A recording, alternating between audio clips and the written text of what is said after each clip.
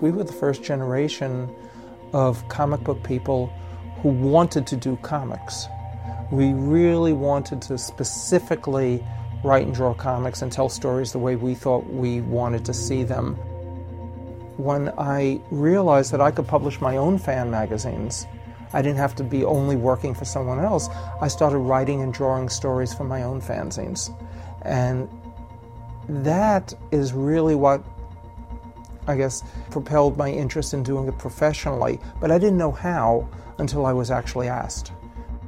I would send out my fanzines to the publishers. Back then there was only like DC and Marvel, so it wasn't very hard. And maybe 2 or 3 editors at DC and 1 editor at Marvel.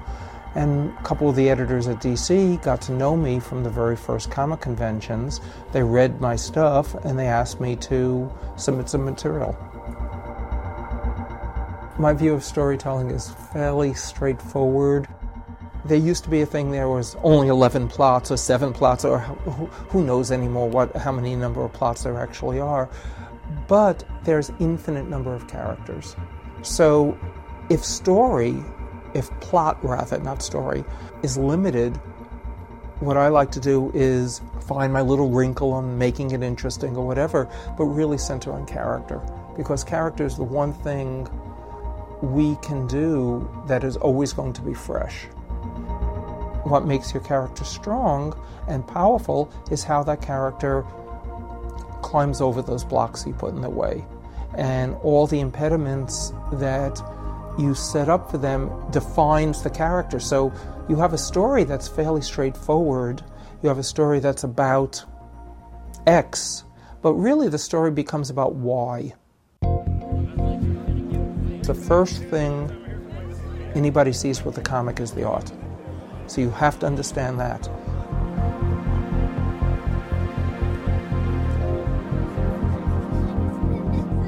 But the thing that may bring them back is the story and the characters and what you're writing. So it has to work on both levels. It has to be interesting visually to attract their attention, and then it has to be interesting story-wise to have them want to come back to you.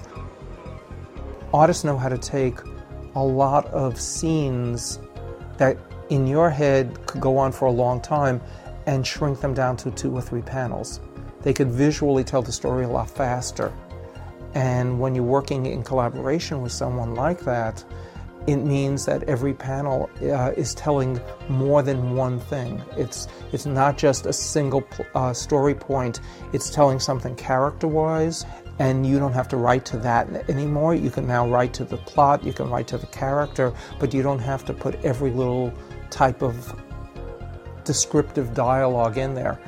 And you discover that that's exactly what the readers want. They don't know it. They think they want the big action stuff, but they really want those character moments. So when you speak to fans, and I was a fan for all my life, what they will generally talk about is the character. I don't know if readers have changed these days to wanting something different than what they wanted, say in the 1960s, 70s, 80s, 90s, whenever. But the way you tell your story is very different today. When I'm writing a comic book, I'm controlling the pacing. And I'm controlling the emotional highs and lows of a story. And I'm controlling the plot. Same thing with a TV show, same thing with a novel, movie. They're all very linear. Video games are completely different. The player is controlling most of that. The writers in a video game, they're working on the overall story. Why is the character doing something? Why are these characters moving in this direction as opposed to this direction? The power of the brush.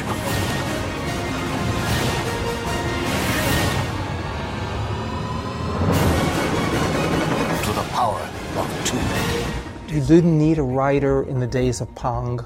You didn't need a writer in the days of Pac-Man or Donkey Kong or any of those, though there were stories, certainly in Donkey Kong, because you had to rescue the princess, and there was a concept. But as video games matured technically, and you had voice matching the characters, and you had storylines starting to develop, people wanted to see other type of games as well. I have traveled through time to warn you.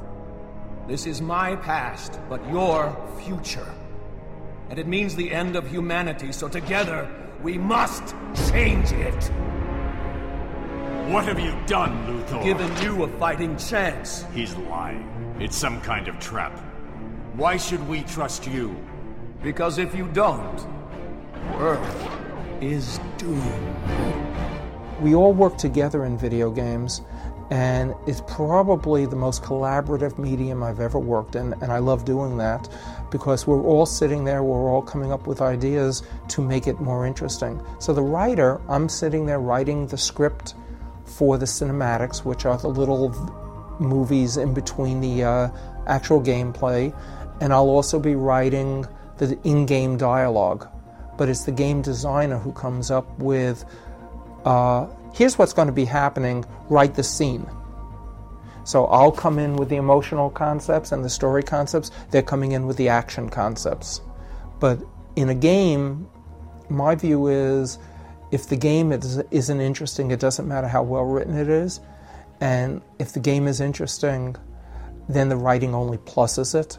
But the game has to be interesting first, so it's the game designer who has to come first.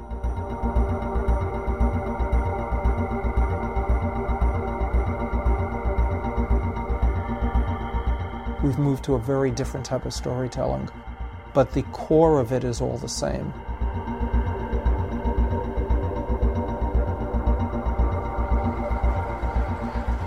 It's still stories about people on trial in some fashion, trying to solve their problems and either succeeding or not succeeding.